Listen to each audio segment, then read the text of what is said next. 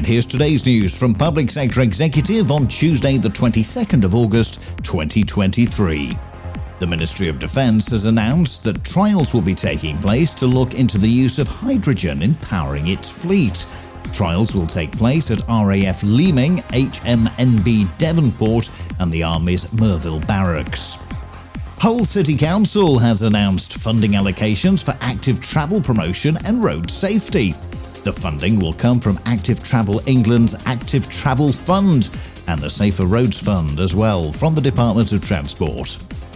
And a new facility in Portsmouth will help provide energy to the local grid, as well as EV infrastructure. The new project will see solar panels used as canopies over a car park, with excess solar energy being stored in a battery to retain control over what goes into the grid and when. And that's the latest. Don't forget to like and subscribe to make sure you receive every new bulletin, and check out our stories in full on our website, publicsectorexecutive.com.